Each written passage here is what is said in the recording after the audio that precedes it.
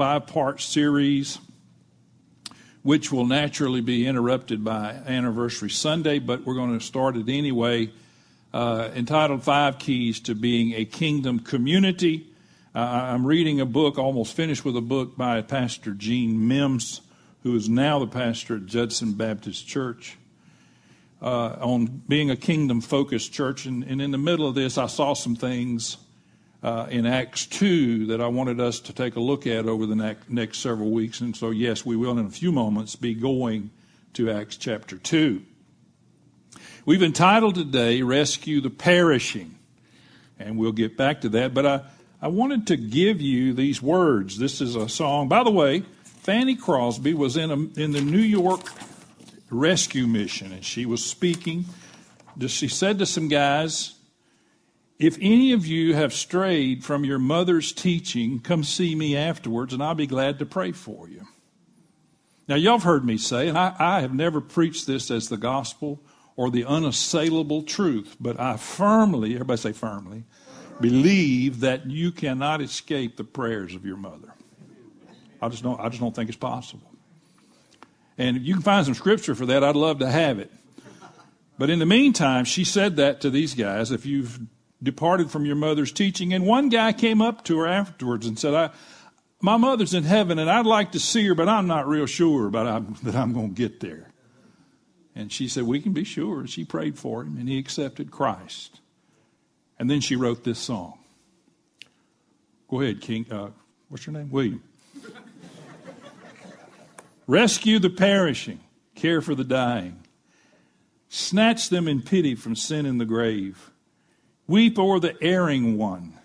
Lift up the fallen. Tell them of Jesus, the mighty to save. Rescue the perishing and care for the dying. Jesus is merciful. Jesus will save. By the way, I was driving in this morning and I heard Cynthia Clausen singing this. How about that for timeliness? By the way, I heard y'all singing Blessed Assurance this morning. That was great too. Though they are slighting him, still he is waiting the penitent child to receive. Plead with him earnestly, plead with them gently. He will forgive if only they believe. Down in the human heart, crushed by the tempter, feelings lie buried that grace can restore.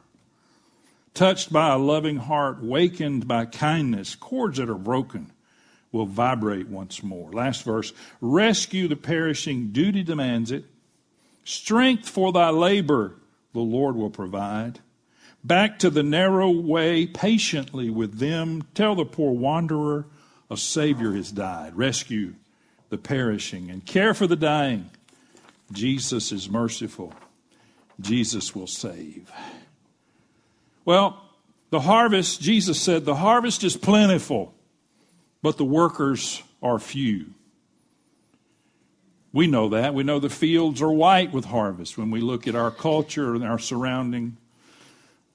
As I looked at this passage that we're about to read, I had a question that I've asked often, and I don't really have totally the answer. But the question is, what did the early church do with those 3,000 new converts in one day? Now imagine. There was only 120 of them in the upper room. 120. And then Peter preaches a sermon. We're going to read a good portion of it here in a moment. And 3,000, everybody say 3,000. Now, we'd have to have probably 10 or 12 services to get them in this room. 3,000 new converts. What do you do with that? I mean, that sounds great. Hallelujah, man. We got the biggest church in town. Okay, now what are you going to do with them? I mean, if I'd have been in that 120, especially Matthias just going, wait a minute, I just got here. Y'all just voted me in. What is this all about? 3,000 new converts. You got to do something with them. There must be a context into which we bring those folks and people like that into. There's got to be a context. Not just a place, but a context. The kingdom of God contains the church, and churches exist on behalf of the kingdom of God. We'll read that again. The kingdom of God contains the church, and churches exist on behalf of the kingdom of God. I repeat what you've heard me say often, and that is the church is not the kingdom, and the kingdom is not the church. I heard a song this morning. I'm not going to mention who was singing it. It wasn't them. And I'm not taking major issue with the song, except that it said, upon this rock I will build my kingdom. Now, again, I'm not taking major issue with that, but that comes, and just in case you just started studying the Bible, Jesus actually said, upon this rock I will build my church. And my issue, and not a major one, but my issue is that it comes out of a mindset that the church is the kingdom and the kingdom is the church. Nothing could be further from the truth. And we need to be able to understand the difference between the kingdom of God and the church. Jesus said, your kingdom come, speaking to the Father, your will be done on earth like it is in heaven. So if Jesus prays for God's kingdom to come to earth just like it is in heaven, we must deduce there is a kingdom in heaven. There's already a kingdom. So Jesus didn't say he was going to build a kingdom. I know there's a song out there that says build the kingdom, and I don't have a problem with it. But there's nothing to build. The kingdom is already intact. Now, there is something to extend. There's something for us in the earth to extend to people, one person at a time. But Jesus did not say he was going to build the kingdom. He said he was going to build the church, because the church needed building. Think about it. It needed building because it's people, flawed people. And so Jesus said, I will build my church and I will preach the good news, and I'll read that in a moment, of the kingdom of God. In this book, Pastor Gene Mims describes to us what is a church. A church, it is an outpost, in a war zone where real life happens. It is not a fortress to hide in or a pristine edifice to impress those who pass through its doors. No, a church is a gathering. Everybody say gathering. Of real people living real lives, struggling with real issues. Are you in the right place? Amen. There we go. It is a place on earth where pilgrims on a journey make their way to eternity. It is a place where every imaginable struggle occurs and every sin is sinned. We don't like that, but we know it's true. It is a place of transformation and miracles. It is a place where God surprises us in unexpected, unpredictable, and unknowable ways. That's what the church looks like. It's a gathering. It's a group of people who have been called out. Called out of darkness. Called out of a life of sin. Called out. And then they assemble, not necessarily in a geographical location, although we do, but we're assembled together as the church. The church serves the kingdom. The church is a servant to God's kingdom, and God's kingdom is simply wherever Jesus is king. Now, all of these 5 keys of being a kingdom community, it begins with the evangelizing of lost souls. Sometimes we get so busy with our teachings and the things we do, and they're all good and they all should be done. We forget that we're, as Fanny Crosby said, it's a call of duty. It's a call of duty for us to go out and rescue the perishing and care for the dying. Every one of us, at some point in our walk, in some point in our lives, we may live with some, but we encounter people who are lost. And while there are varying ways to describe lost people, primarily we're talking about people who do not know the Lord Jesus as their Savior. They have never been born again. There is an element of being lost, of someone who does know Jesus, but they've lost their way. We all know people like that. We've been listening to Bob Mumford on Wednesday nights in our small group, and he said he backslid. He said he has a heart for people who backslide because he backslid from God for many years and then came back to him. That's a lostness, not lostness in the sense of losing salvation, but lostness in the sense of losing our way. But today we're primarily saying that there is a wealth of people, that the harvest is truly white, but the workers are few. So today we're going to talk about rescue the perishing, or evangelism. If you would, if you haven't already, turn to Acts chapter 2. And we're going to read beginning in verse 22. It's going to be just a little bit of a lengthy passage. If you can't stand that long, you're certainly not going to offend me. But if you would stand while we read the scripture. And I'm reading once again from the English Standard Version, beginning in verse 22, Acts chapter 2. Men of Israel, hear these words. This is a great sermon, by the way. I ought to just read this and leave.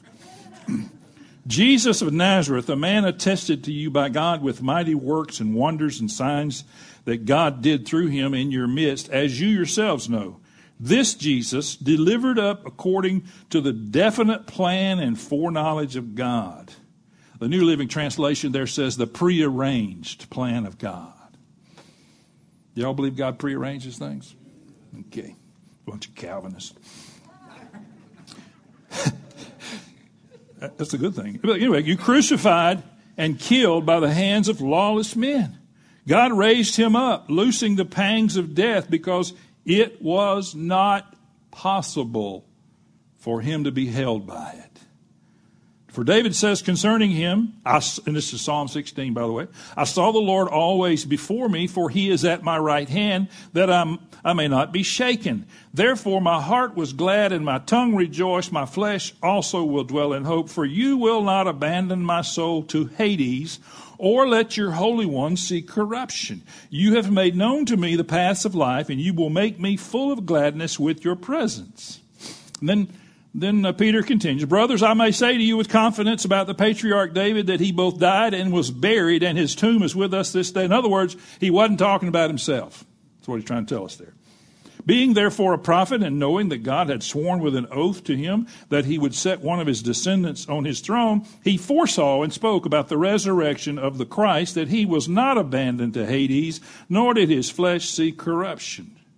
This Jesus God raised up, and of that we are all witnesses. Being therefore exalted at the right hand of God, and having received from the Father the promise of the Holy Spirit, he has poured out this that you yourselves are seeing and hearing. In other words, the outpouring on the day of Pentecost.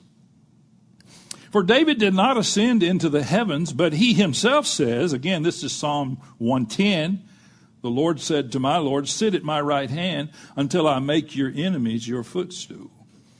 Let all the house of Israel therefore know for certain that God has made him both Lord, say Lord, and Christ, say Christ. So let's say both Lord and Christ. Both Lord and Christ, this Jesus whom you crucified. Now when they heard this, they were cut to the heart, and said to Peter and the rest of the apostles, brothers, what shall we do? And Peter said to them, repent, and be baptized every one of you in the name of Jesus Christ for the forgiveness of your sins, and you will receive the gift of the Holy Spirit. For the promise is for you and for your children and for all who are far off, everyone whom the Lord our God calls to himself. Everyone say, that's me. That's me. And with many other words he bore witness and continued to exhort them, saying, save yourselves from this crooked generation.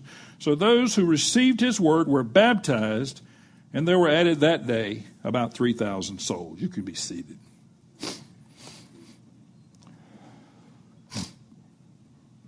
This move of God, the outpouring of the Holy Spirit, Mike just turned on the lights with your back. Which proves we got one that's not working right. Yeah, well, I went, well, let there be light. It begins with evangelism. This story, and being a charismatic wacko, I have studied, this passage for 40, pushing 50 years. Let's just say it that way. And I was able to see something a little differently than it was been there all along.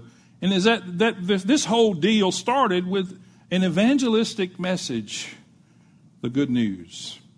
Christian evangelism is the process of sharing the gospel with the lost and winning them to Christ, thereby enabling them to enter the kingdom of God. Jesus told Nicodemus, unless you're born again, you can't even see it. You can't even comprehend the kingdom of God. But the reverse is true. But if you are born again, then you see it. And the truth is, you become a part of the kingdom before you become a part of a church.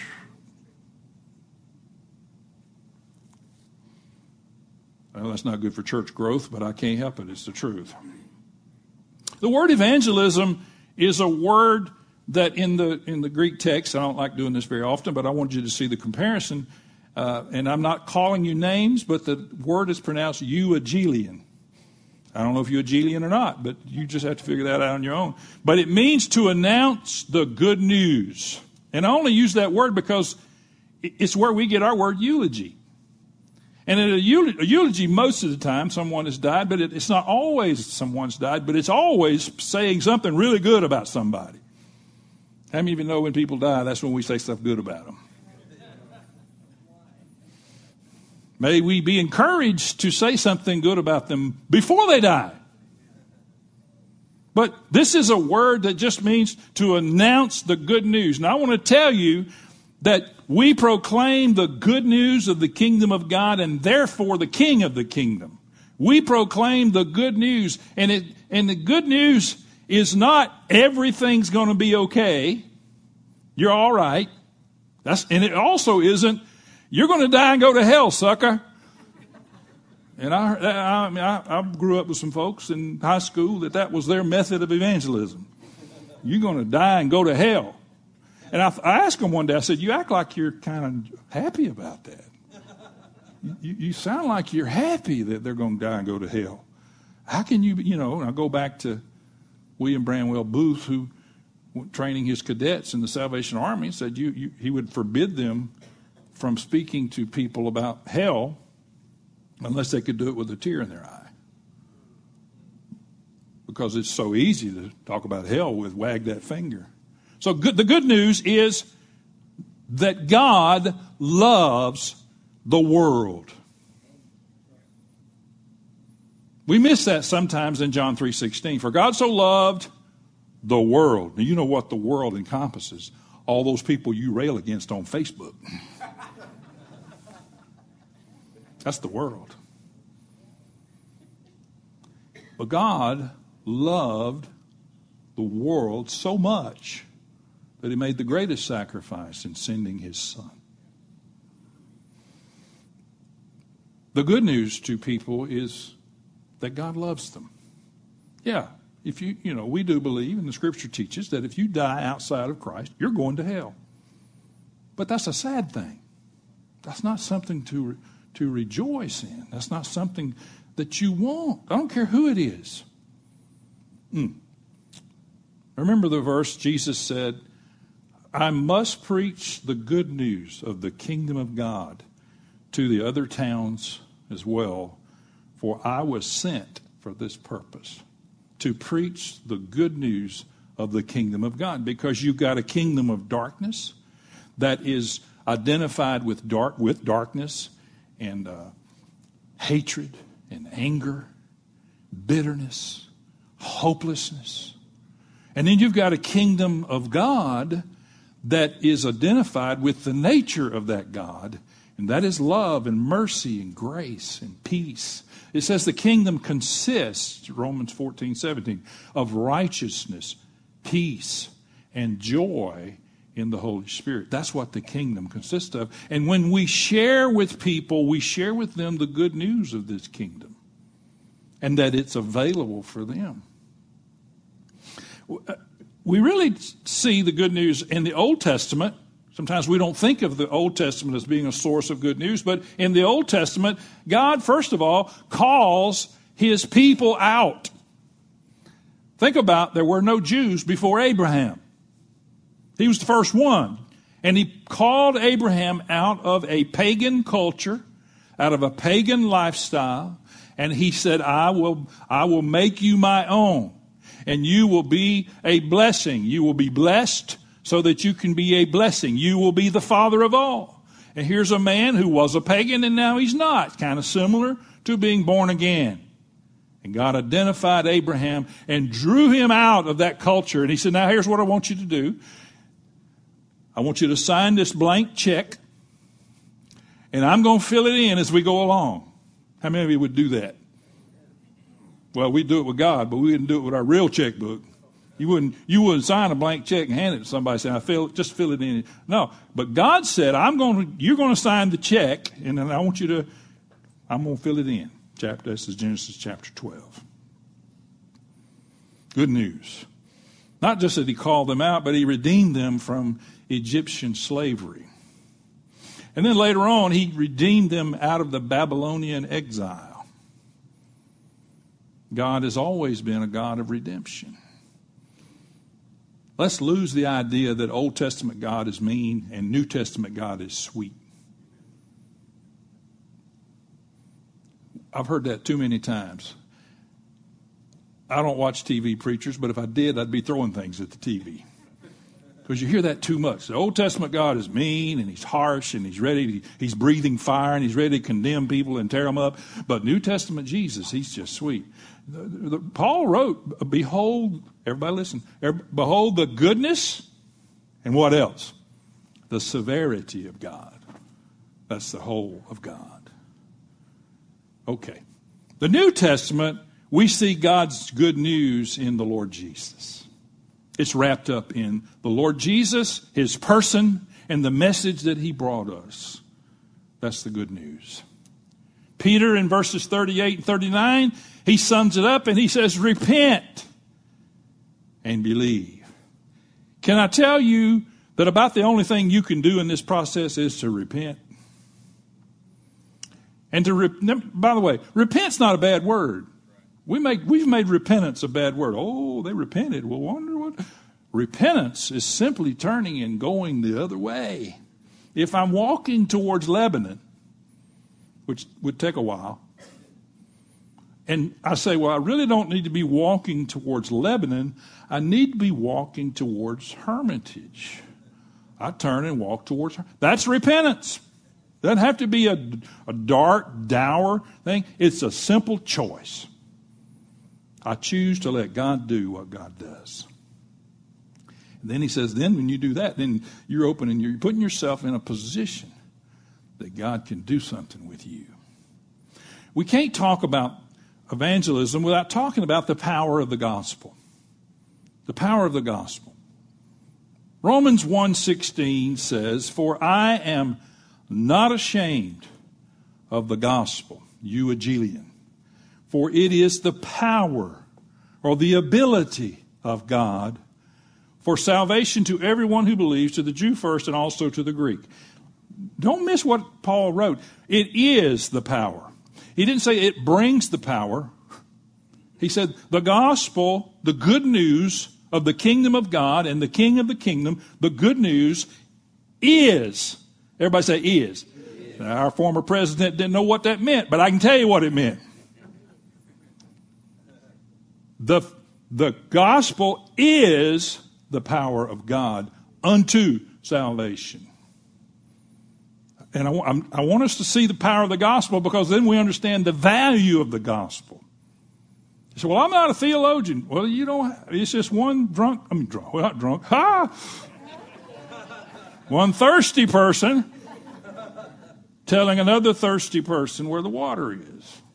One hungry person telling another hungry person where the food is. That's the gospel. And it's wrapped up in Jesus Christ. I'm not ashamed of the gospel, for in it in the gospel, watch this, for in it, and it is the gospel, the righteousness of God is revealed from faith for faith. As it is written, the righteous shall live by faith, and he's quoting Habakkuk 2:4 there. In the gospel, the righteousness of God is revealed. Not our righteousness, because we don't have any. And what little we do have, the Scripture teaches us, that are like a bunch of filthy rags. But in the gospel, the righteousness of God is revealed from faith for faith. Now I want to talk just a minute about faith. I'm going to try not to get off on a tangent here, but sometimes we preachers have taught that faith is like we got to work it up. Well, we say, you don't have enough faith. You need some faith. Go get you some faith. Work it up. Well, I want to submit to you today that the Scripture says in Galatians 3 that now, before faith came, and then a few verses later, he writes, but now that faith has come. So where do we get faith outside of ourselves? We can't work up faith. We can't conjure up faith. I hope I'm communicating. Maybe this verse will help. Romans 12:3. To think with sober judgment, each according to the measure of faith. Read the underlined part. Is it underlined? Yeah. According to the measure. You going to read it with me or are you going to go to sleep? Come on. To the measure of faith that God has assigned. Measure of faith. Where'd we get our faith? God assigned it to us. God gave it to us. When did that happen? When we came to Him. How did we come to Him? He enabled us. Do you hear what I read earlier? That we tell the good news to lost people, and when they accept Christ, it enables them to enter into the kingdom of God. Now, I'm going to give you a little Calvinism here, so hang on. I'm a partial Calvinist. He says, for by grace you have been saved through faith. It's not your own doing. I read that for years, seeing that grace is not your own doing, but I see now that it's also faith is not your own doing. Come on now, don't throw things at me. I hope I got a job next week. For by grace you have been saved through faith. What faith? The measure of faith that He assigned you. Now let's just be honest, people. Let's just be honest. As an unregenerated, lost soul, as a person who had nothing to do with Christ. Oh yeah, we knew about Him. Those of us that grew up in the Bible Belt. I was in church when I was 2 weeks old, but that didn't mean I knew Him. I knew about Him. I could tell you about Him. But for a person who is unregenerated, who has nothing, no connection with God, who has not been born from above by the Spirit of God, where in the world would we find the ability to make a move to God? The answer is, close your eyes, and what do you see? Well, there's nowhere that we, as lost people, could find that ability to come to Christ. Which is why I say, for us to sing and we don't, for us to sing I found Jesus is biblically incorrect. We weren't looking for Him. He said, you didn't choose me, I chose you. He found us. He said, I will leave the 99 and go seek the one. Who's doing the seeking? Who's taking the initiative? God is. And you say, why are you saying all this? Well, I don't know. I just thought I'd say something anyway. It's because we have to understand that the gospel, the power of God in the gospel, moves us to faith. It moves us. The grace that God gives us moves us. And it gives us the ability in that moment to allow that regenerating power of God to change us. You could never have been saved except that God gives you the grace and the faith in that moment to do it. Think back when you accept, especially if you lived part of your life without Christ and you didn't grow up in the church, which sometimes can be a disadvantage. But think about that moment when you experienced, as our brother shared earlier, when you experienced that moment when Christ became yours and you became his. Think about that moment that you immediately had faith. And you don't know where that came from.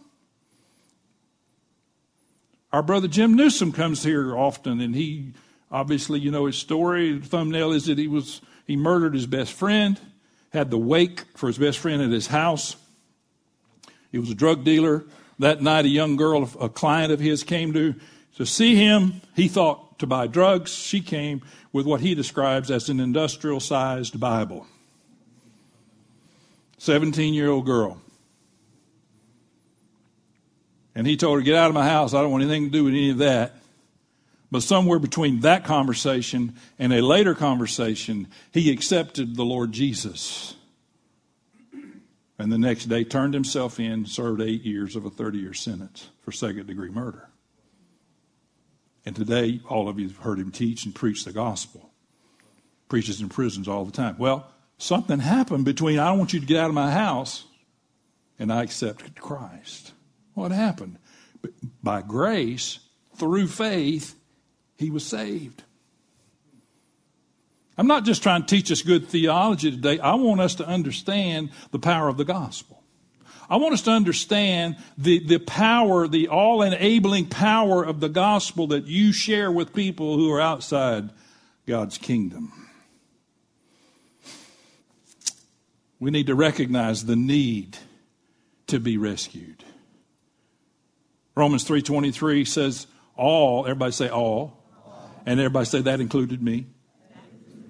All have sinned. Remember we did a Greek study on the word all, and it meant all.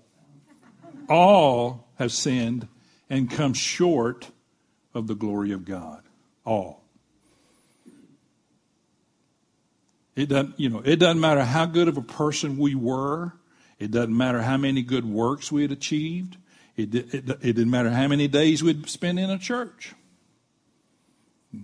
I wish I'd have come up with the saying that said, being in a church building makes you a Christian no more than being in a garage makes you a car.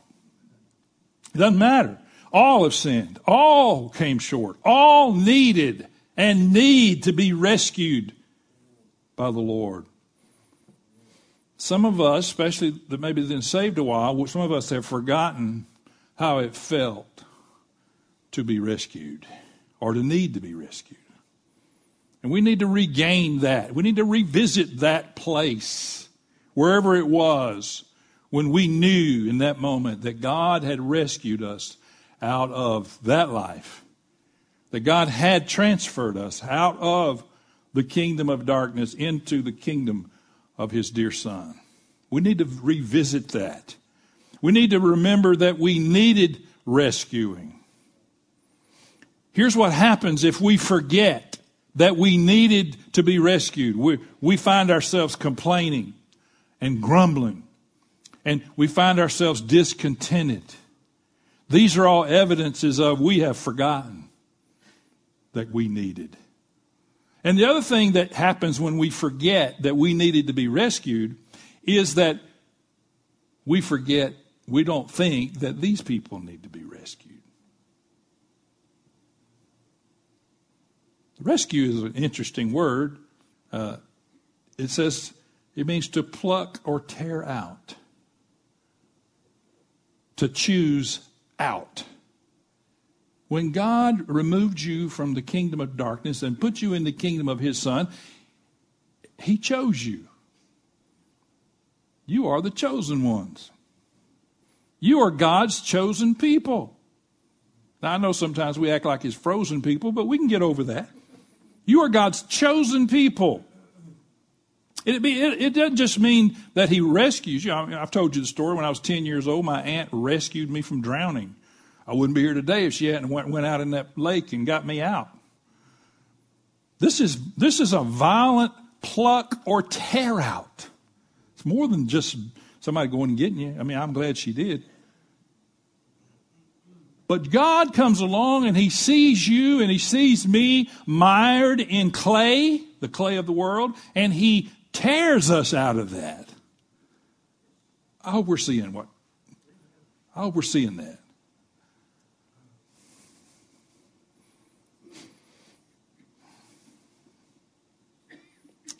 God, in Acts 7:34, speaking to Moses, he says, I have certainly seen the oppression of my people in Egypt. I have heard their groans and have come down to rescue them.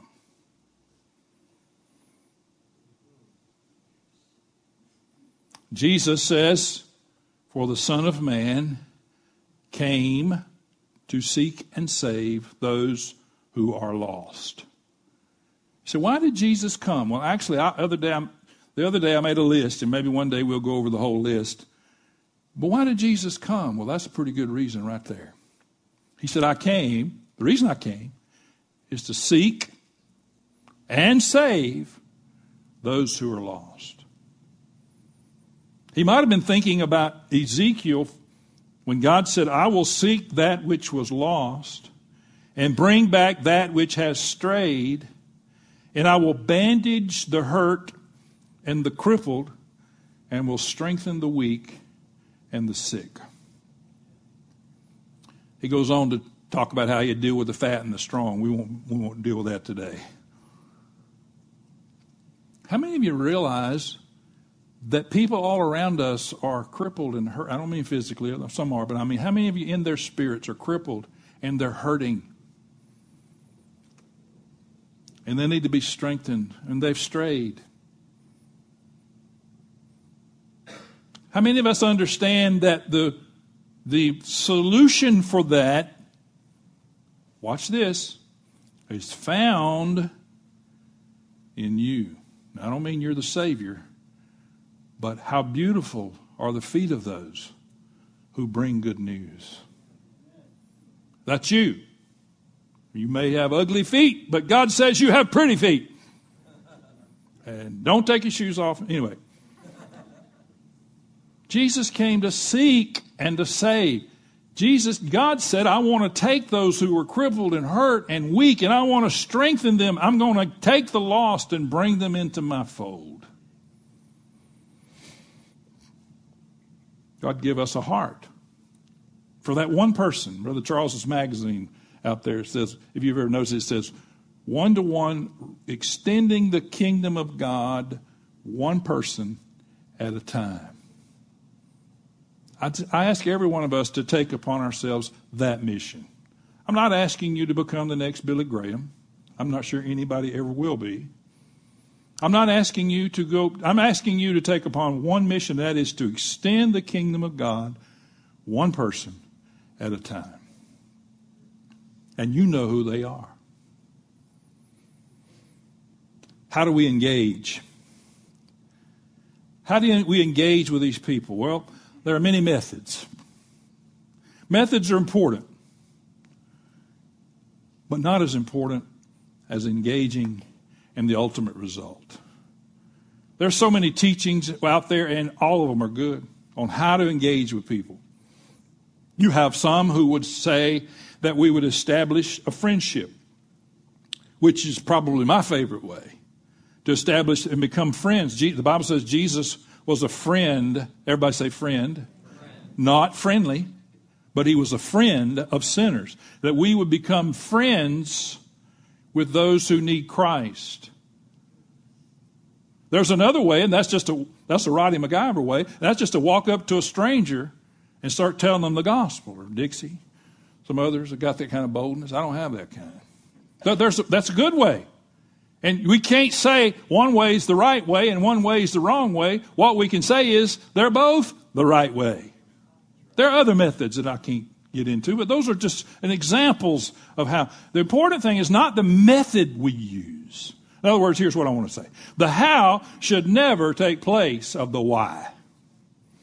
Let's never get bogged down in how we bring the gospel to those around us, but let's always realize the why.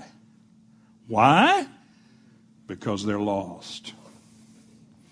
And Jesus is wanting to find them, quote unquote. We also need to remember that God is the Lord of the harvest. Because in evangelism schools, we're taught, like some sales companies do, we're taught one call close. Those who have been involved in sales know exactly what I'm talking about. A one call close means knock on the door.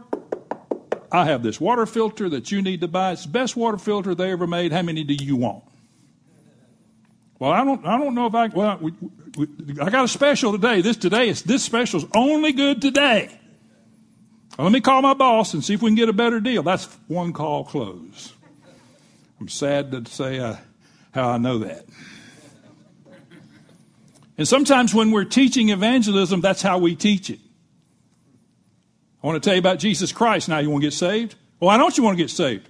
Well, what's keeping you from getting saved? Push, push, push. Watch this. I want to relieve you of some pressure. Jesus said to his disciples, he comes back, he's with the woman at the well. His disciples have gone to get him a Big Mac. And they come back with a sack full of Big Macs and fries. Maybe some chicken nuggets. I don't know. And he doesn't want them. They said, well, somebody brought him some food. And you've heard me and even Jim Newsom teach on this. Who has your lunch? That lady had his lunch. By the time he got through giving to her, he was full. And he says this, and for here the saying holds true, one sows and another reaps.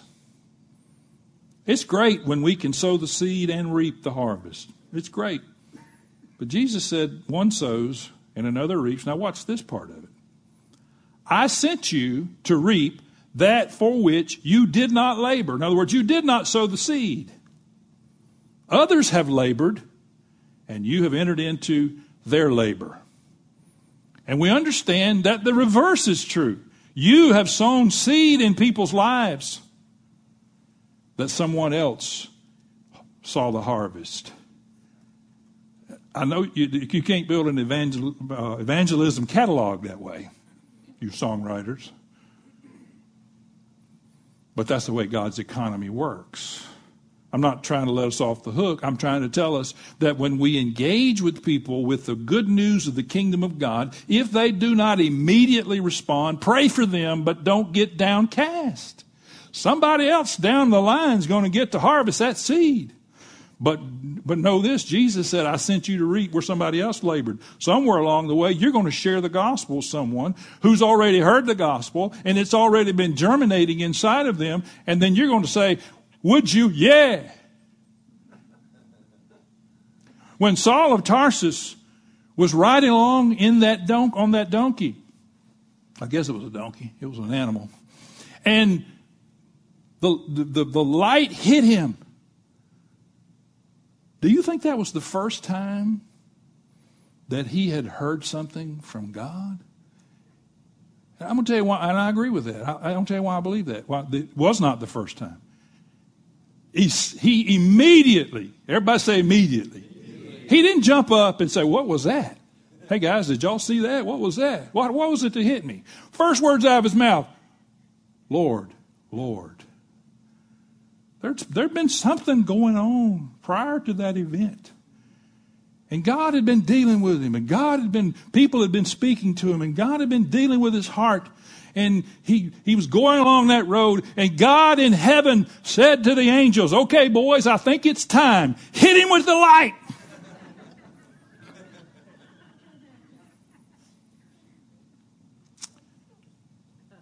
It wasn't news to him when he said, Lord, Lord. Part of this equation is that you know what it's like to be saved. What a simple truth. What a simple idea. You know what it's like. Well, I read about it in a book.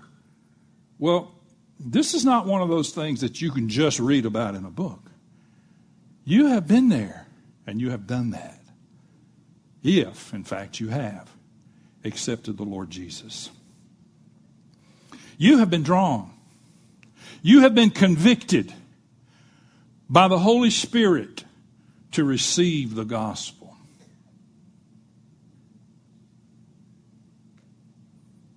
I don't know what all this means, but my daddy was a great guy, good father. We were all, of course, grew up in the church. He'd go to church with us when we was having some good singing. But one Sunday he got up, and we lived literally across the street. I mean, we were closer to the church than we are to this school across. I mean, we were literally half the distance to that school. He got up, walked across the street, sat down in the pew. I'm playing bass guitar in the worship band. You know, we didn't think a lot of it because sometimes he would come to church with us when there wasn't singing. So we jumped up and did an invitational hymn. I'm thumping that bass. He popped up like popcorn.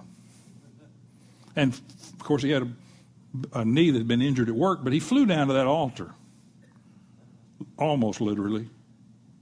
I don't think he heard a word the preacher said. I really don't. He told us later on that the Lord had come to him in a dream the night before. And the Lord said to him, and I don't know what all this means, but my daddy was an old redneck from Northwest Florida, but he was not stupid. The Lord said to him in the dream, "This is my last time. This is the last time I'm coming. Except I can tell you the Bible says I will not contend with you forever." So Daddy said, he knew what that meant. And he got up, started getting dressed. We didn't know what was going on, but we knew as soon as we hit the first few notes, he's to the altar, accepts Christ. 1971. I was 16 years old. 14 years ago when we buried him, it sure gave us hope because we were all there that day. The whole family, we were there that day, and we watched him come to Christ. He was drawn. He was convicted. Jesus said, "No one can come to me unless the Father who sent me draws him." My friends in high school used to say, "I'm going to come to Jesus when I'm ready." And I didn't know any better to tell them. I tell them today, you don't come to Christ when you're ready. You come to Christ when Christ is ready. And when he's drawing and convicting you by the Holy Spirit, that's when you find that grace and that faith that you need to come. We just read Acts 2:37 in the Christian Standard Bible. It says this: "When they heard this, they came under deep conviction and said to Peter and the rest of the apostles, 'Brothers, what must we do?'" There's a surrender.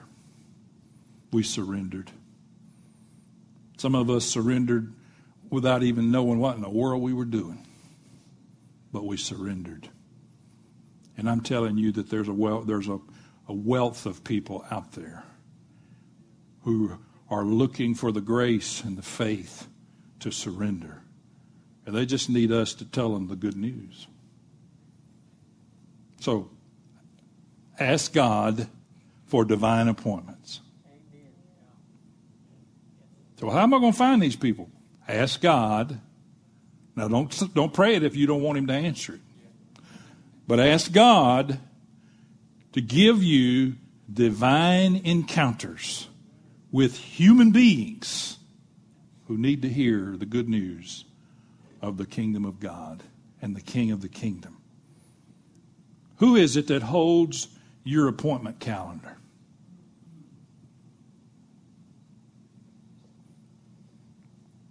Well, the worship team, come on back. I know we're pushing our quote-unquote deadline. Some of you get on to me when I say that. I don't know. I can't even, there's no way I could preach a message like this and not give an opportunity. But let me give you this. One of my favorite groups, singing groups, most of you've never heard of, and it's a group called Love Song. Who's heard of Love Song? Oh, more than I thought. Chuck Gerard lives here in Nashville somewhere, in Franklin, I guess. They recorded a song on an album in 1972 called, guess what the name of it was? Love Song.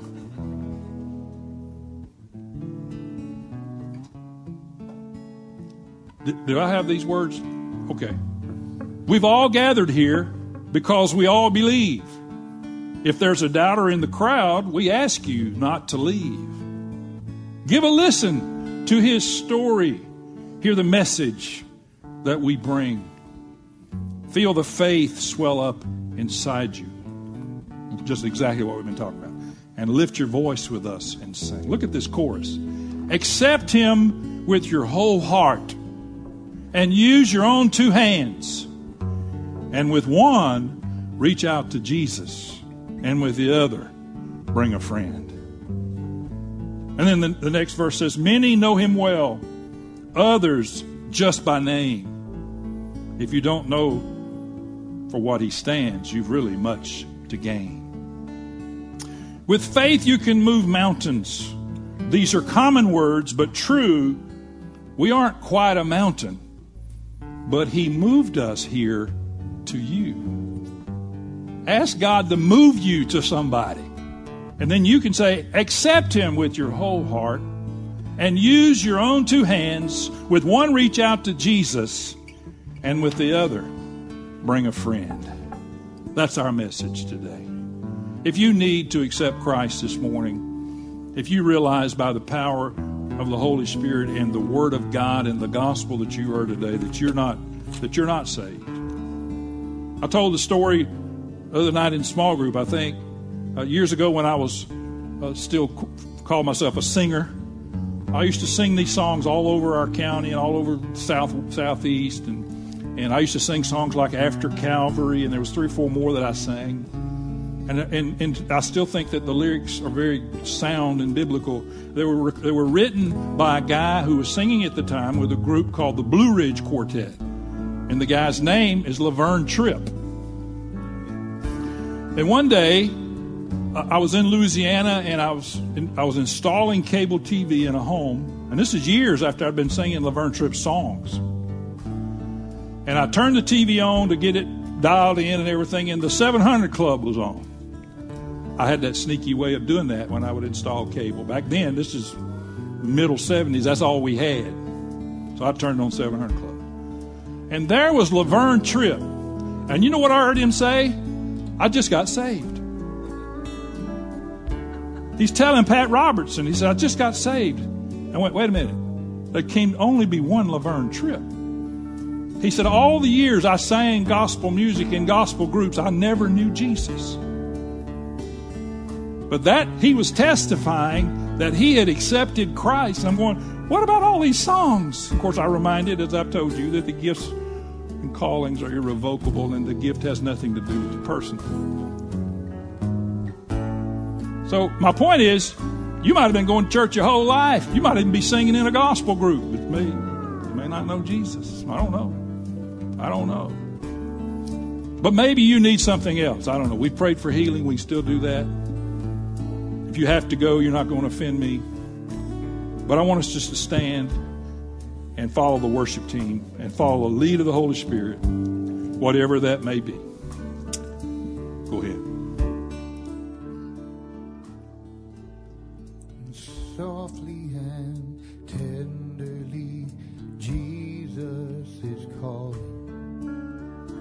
calling for you and for me.